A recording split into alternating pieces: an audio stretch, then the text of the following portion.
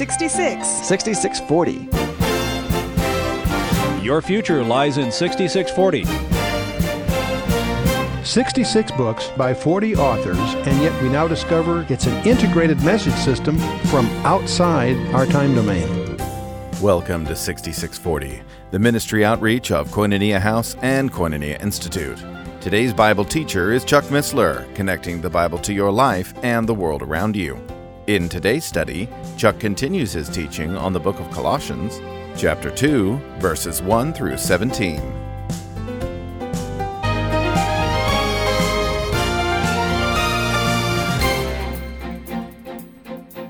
The plan he was following was laid out before the foundation of the world. And so once you understand who Jesus Christ is, he then, of course, authenticates the whole package. And that's the close the loop, if you will. That's the model. That's bulletproof. You can establish the integrity of design. There it is. Lay it out.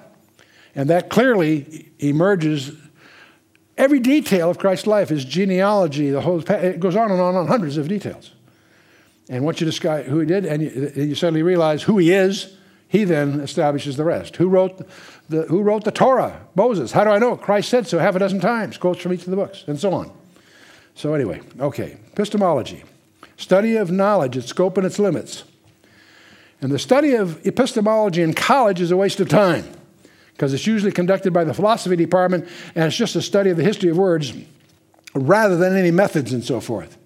And when in the Institute, we have the Berean Challenge, which is the study of the Bible. The second level is the what we call the Issachar challenges, okay? Now, it's interesting what we've discovered by this. The methods are totally different. When you're studying the Bible, you know it's true. The challenge is how do you understand it? In the Issachar challenge, you're studying news reports, intelligence reports, information that has bias and deliberate agendas and so forth. Your challenge there, your tools are just the opposite. They're inferential, inductive. The tools of a detective. The tools of the Berean thing is like apologetics is like a trial lawyer defending a view before a jury. The tools of the Issachar is just the opposite, a whole different set of tools. And you don't get those tools in college, but so the Berean plus the Issachar together makes up a program to lead to the doing. We call it the Koinos track. That's the practical, shoe leather to pavement kind of thing. And it's motivated by the third commandment, thou shalt not take the name of the Lord thy God in vain, which we argued has nothing to do with vocabulary, it has to do with ambassadorship. And if you're going to take the name of the king, you better be prepared to represent him faithfully and competently. So that's the structure behind the Issachar. But it gets to this whole issue of tools and methods. But it has fascinated me for most of my profession. My professional background is in the information sciences. And it fascinates me how over the last several decades, the information sciences are at the root of all the other sciences, whether it's quantum physics, the DNA, the nature of light, you name it. They're information issues rather than the traditional ones. And we also we have experienced the bankruptcy of value relativism. Alan Bloom was shocked to find himself on the cover of news magazines when he published his 30 Years from Columbia in a book called The Closing of the American Mind. How our rejection of the reality of truth has totally bankrupt intellectually our universities. You can't find truth if you deny its existence. And that's the whole quest of learning in general and science in particular was the search for truth. And we live in a culture that denies that truth exists. It's all relative. You have your truth, I have mine. That means that our young people can just disregard all of history. Why study it? And so forth. Okay. The great books of the Western world, all that sort of thing. So in any case, there are two great systems when Paul wrote the letter to Colossians that are still contending over the minds of the Western world. One of them is Stoicism. Live nobly, and death cannot matter. Hold appetite in check. Become indifferent to changing conditions. Stoicism. Be not lifted up by good fortune or cast down by adversity. Man is more than circumstances. The soul is greater than the universe. That's the Stoical perspective. The other system is Epicureanism. All is uncertain. We know not whence we come or whither we go. We only know that after a brief life, we disappear from the scene. It is vain to deny ourselves or any present joy in view of possible future ill. Let us eat, drink, for tomorrow we die. Then we wonder why we have Columbine High School or some of these bizarre expressions of futility out of our young people. And so these two systems. See, Paul is saying, beware lest any man make a prey of you or carry you captive. See, the Scripture nowhere condemns the acquisition of knowledge. That's not the point. The Christian may very properly avail himself of legitimate means of becoming better acquainted with the great facts of history, the findings of true science, or the beauties of literature. Don't close those things off. Just be on your guard that they don't destroy your grasp and awareness of the real truth. And understand that contemporary science today is not the pursuit of truth, tragically. It's the attempt to explain the observations of the physical universe while denying the existence of a creator. One of the most bizarre episodes is the debate over intelligence and design. That's astonishing that that's even a debate. It's an intense debate. I was at the Rand Corporation back in the early 50s, and we published a book, which was a milestone in those days, called 1,000,000 Random Digits in 1955. And to the average person, you laugh at that. You open this book and it's full of random numbers. Isn't that stupid? No. It turns out that's very difficult to find. If you truly ran anything that you develop has an algorithm that makes it not random. How do you get real random numbers? What they did was, using the best computers and the most advanced techniques, they examined those 1,000,000 digits to make sure there was no symmetry, no repeatability, no patterns.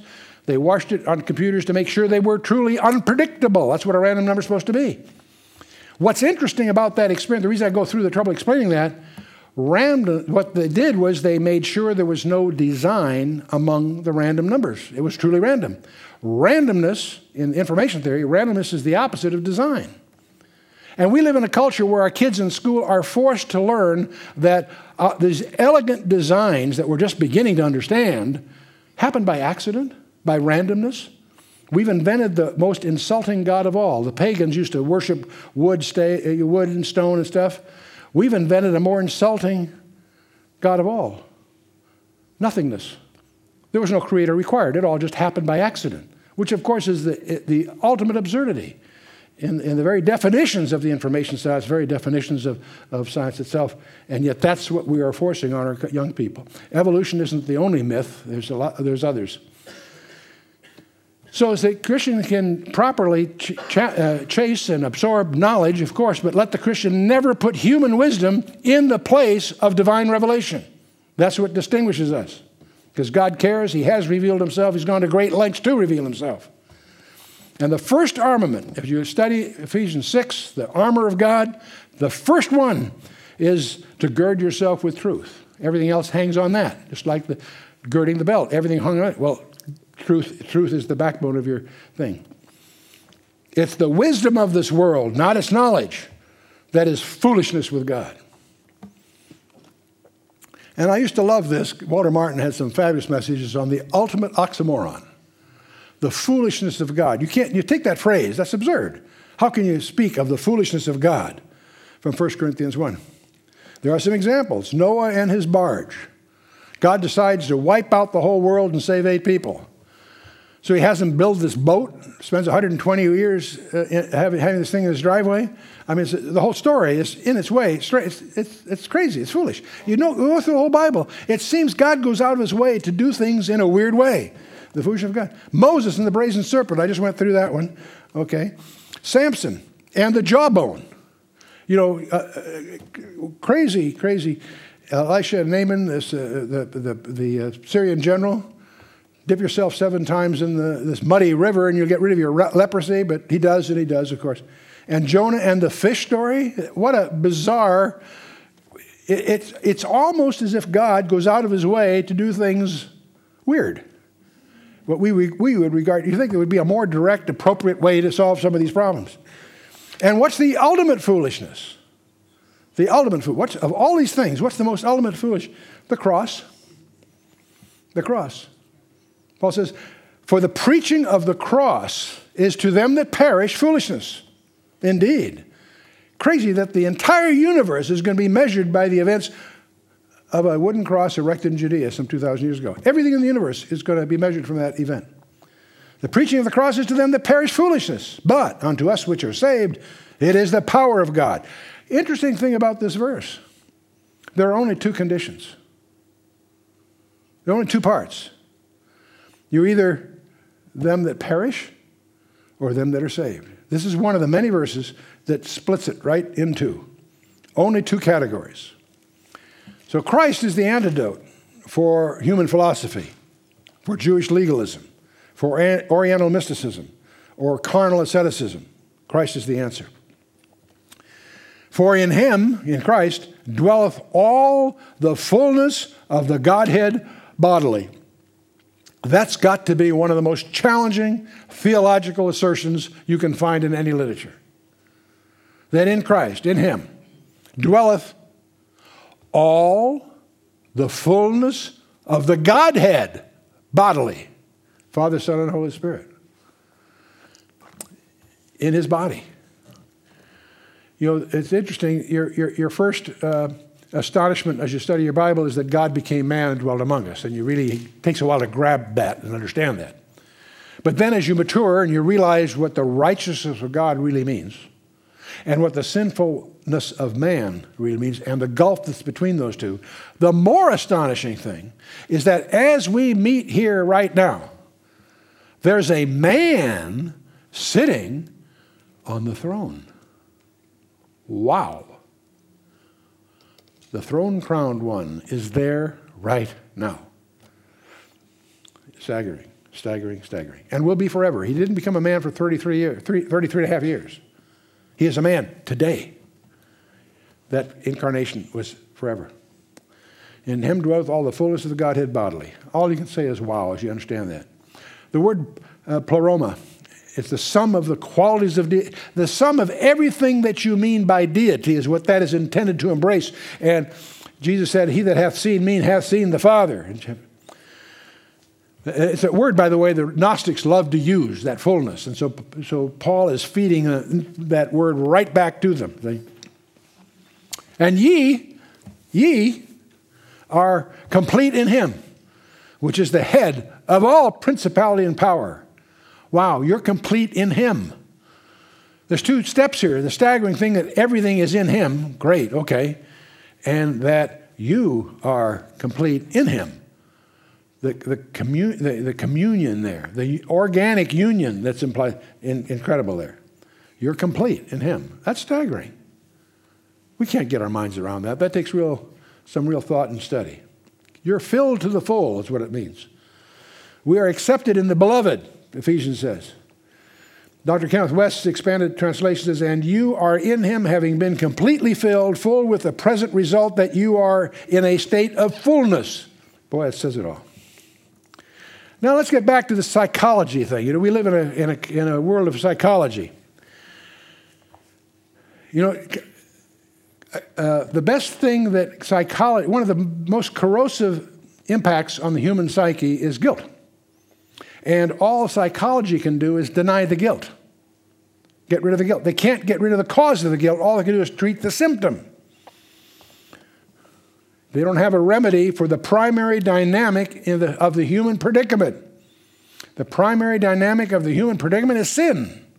That's what leads to guilt. The best the psychologist can do is try to nip off the guilt somehow. Divert, hide, deny, whatever. What can the psychologist do about sin? The fact that we're sinners. He can't do anything about that, except deny it, in a sense. Let's talk a little bit about architecture. See, I'm going to suggest to you, I'll give you the conclusion I'm going to head to. Psychology is doomed because it's trying to determine your internal architecture from your external behavior. Let's talk about your personal architecture, okay? You know, 7 times in the Bible, the Scripture says, ye are the temple of God. 7 times that says that specifically. That might be just a rhetorical idiom. I don't happen to think so, but it might be. I believe it holds the key to our software architecture. Now, we use the word heart. We don't mean the thing that pumps our blood. It means something else to us, doesn't it? When we say, he really has heart. The word soul, the word spirit. How are those different? We use those sloppily. Even if we're fairly well-trained biblically, we tend to be sloppy in the use of those terms. My wife spent 35 years studying every place every one of those words appear in both the Old and New Testament. And you begin to realize that it's speaking of some very specific things, different than you might. We think mind, we think a brain. No. Your mind is not just in your brain. It's much more complex than that. So you got soul, spirit, mind, heart. Let's talk about system architecture. Typically, if you have some software in a computer, you can't, first of all, you can't determine the software by X-raying the computer. These young guys around here could, let's assume, know about every wire, every part in that computer. They know everything about the hardware. Could they tell you anything about its behavior? No. Why? Because its behavior is determined by the software that's in there. Okay? The hardware is simply a place of residence of that software. Okay? Can they determine how the software is designed by X-raying the computer? Of course not. Well, what does the software look like? You've got a kernel of some kind, and around that you wrap system resources of getting in and getting out and other things, a whole system of things, and you put that whole thing in a package so it has a certain presentation to you as a user. And you can't get in there very easily to find out how it's made, because that's why you can have a software industry. You can go down to the store, to a computer store, and buy someone's software, and you can use it, but you can't unravel it to see how it's organized generally. There's some exceptions, but that's the problem. And so you wrap the application around with the user interface, and you put that whole thing inside a hardware environment. Now, can you, by looking at the hardware performances, understand how the internal design works? Not really. You can make some guesses, but you're guessing. See, that's the problem that the psychologist has, because he can only deal with your behavior, your external behavior, and he's got to somehow infer how are you organized. The only way you can do that is get the owner's manual, the designer's manual, and we call it the Bible, okay? The doom of psychology. A programmable computer is, by definition in the theory of automata, an infinite state machine. It falls into that mathematical category. An infinite state machine defies external determination of its internal architecture. You can't, because it's an infinite state machine. And its behavior can be accomplished by lots of different alternative paths. You can't exhaust them, because it's an infinite state machine. The frustration of psychology is that it is attempting to determine internal architecture from external behavior. So psychology as a field of study is doomed in solving the primary predicament of man, the issue of sin. Now I have a little helpful diagram here. Here's some hardware that represents man. Man's simple, he's got an on and off switch, right? A woman's another matter.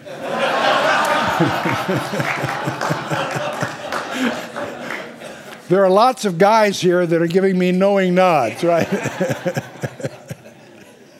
I had to throw that in. See, part of the problem is I can't really see you. I can see the temporary resident that you are in.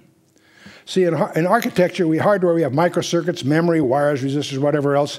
The software in the computer, user interface, internal interfaces, machine language, algorithms, all these software things. Well, let's talk about us, our physical body. Our physical body has flesh, bones, circulatory system, you name it, right? Ourselves, the real self, it resides in there. The soul, spirit, mind, whatever you might want to call it. That's software, not hardware, is my point, okay? I want to talk a little bit about software. The mass of software. It turns out, if I have one of these little diskettes, I have to revise the slide from time to time because technology is changing so fast, but you all remember what the little diskettes were before we had thumb drives and things. Okay. If I take one of these little diskettes and I take a blank cassette and I put it on a postal scale, it weighs about 0.7 of an ounce, okay? Now I spend hundreds of dollars and load that diskette with 1 million bytes of software, right? And put it on that same scale. What does it weigh? 0.7 of an ounce. What's my point? Software has no mass. A light switch, if it's at a 1 or a 0, doesn't weigh any different. Software has no mass. In fact, I can send software through the airwaves. Do it all the time. Software has no mass. See, the real you is software, not hardware. The real you has no mass because it's software. You're in a temporary hardware environment right now with bones and flesh and all that, but that's consumable. Thanks to Michael Crichton's novel, Jurassic Park, we discover that you can create an entire creature by just having a code. It's called DNA, right? There's ways to transmit it. The elements that you're made of are fungible. Carbon atoms, hydrogen, you can get those anywhere. The trick is to put them together in the right way. All God needs to do to resurrect you is to have your DNA, and maybe a little bit more, but it's information, okay? But you have no mass. Now, that means something, and that means you are not restricted to a time dimension. You are eternal whether you are saved or not. That's the staggering discovery of what I'm pointing out to you, okay? You are eternal whether you're saved or not. The question is, where are you going to spend it? And if you're perfect, without blemish, you can spend it with God. Whoops. Huh? Walter Martin used to say there's two paths to heaven. One path is to never make a mistake from the time you're born, be absolutely perfect, absolutely sinless, and then when you die, you just go right up to heaven and say to God, move over, there's two of us. And he's being, of course, irreverent, but he makes the point. The other way, of course, is by God having taken care of the issue with our redemption.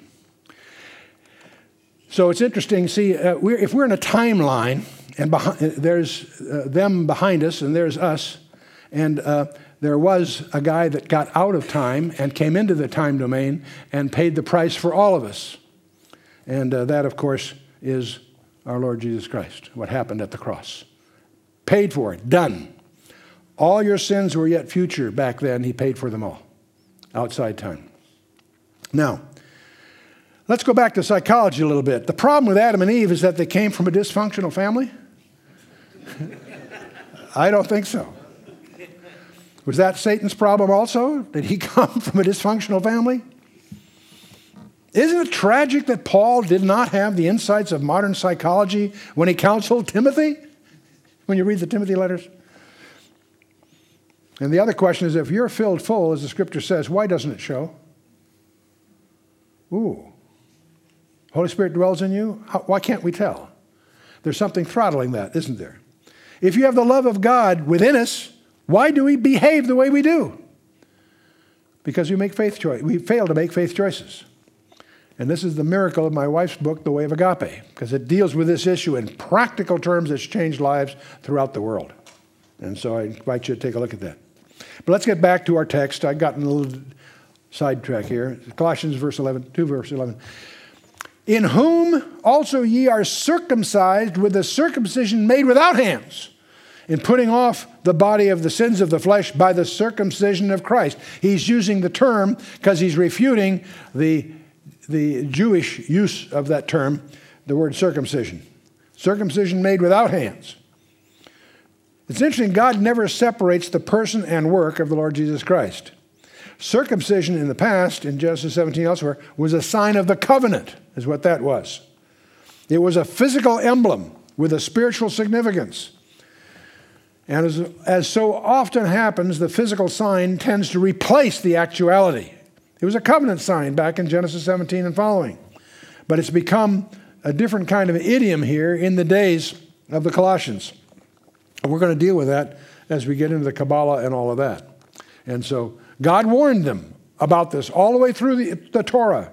Deuteronomy 10:30, Jeremiah 4, elsewhere. And people, even non-Jewish people, make the same mistake today when they rely on any ritual to save them. And baptism doesn't save you.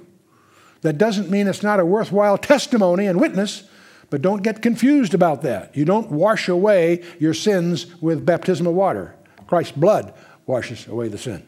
And it's tragic that many well-intended people make that mistake. There is a contrast between Jewish circumcision and the believer's spiritual circumcision in Christ, in the Jews and believers. In the Jews, it's external surgery, obviously. In believers, it's internal. It's a circumcision of the heart, is what both Jeremiah as well as New Testament terms. In Jews, it's only part of the body, obviously. In believers, it's the whole body of our sins that's at issue here. In Jews, it's done by hands. Believers, it's done without hands. That's exactly the term that Paul is using here in Colossians. And among the Jews, no spiritual help in conquering sin. You don't conquer sin because you happen to be born in a Jewish hospital, okay? And of course, in believers, the circumcision Paul's talking about enables them to overcome sin because you have the Holy Spirit to draw upon. When Jesus died and rose again, he won a complete and final victory over sin. That's why I prefer the empty tomb as an image of our faith than I do the crucifixion on a cross, because that didn't finish, that won the victory. But we celebrate a risen Lord, not a crucified Lord. And so what the law could not do, Jesus Christ accomplished for us. The old nature, the body of the sins in the flesh, to use his term, was put off, rendered inoperative, so that we need no longer be enslaved to its desires. That's astonishing, but clearly true and demonstrable. The old sinful nature is not eradicated, for we can still sin. The guy isn't a horse thief because he stole a horse. He stole the horse because he's a horse thief, right? No, we still can sin. But its power has been broken as we yield to Christ and walk in the power of the Spirit. And that's the challenge of the Christian walk, is to learn to make faith choices. Not how you feel, but and then to discover that God will realign your feelings to that choice, but it won't be instantaneous. You make the faith decision, the choice, and God will align things properly. You've been listening to 6640, the ministry outreach of Koinonia House and Koinonia Institute. Today's Bible teacher was Chuck Missler, teaching through the book of Colossians. For a complete listing of resources available, please visit khouse.org. You can also call us on 1-800-KHOUSE-1. To learn more about Koinonia Institute, visit koinoniainstitute.org. Thank you for listening to 6640 and for your continued prayerful support of this ministry. Until next time, as we continue this series, may God bless you with the knowledge of His Son, Jesus Christ, as you study His Word.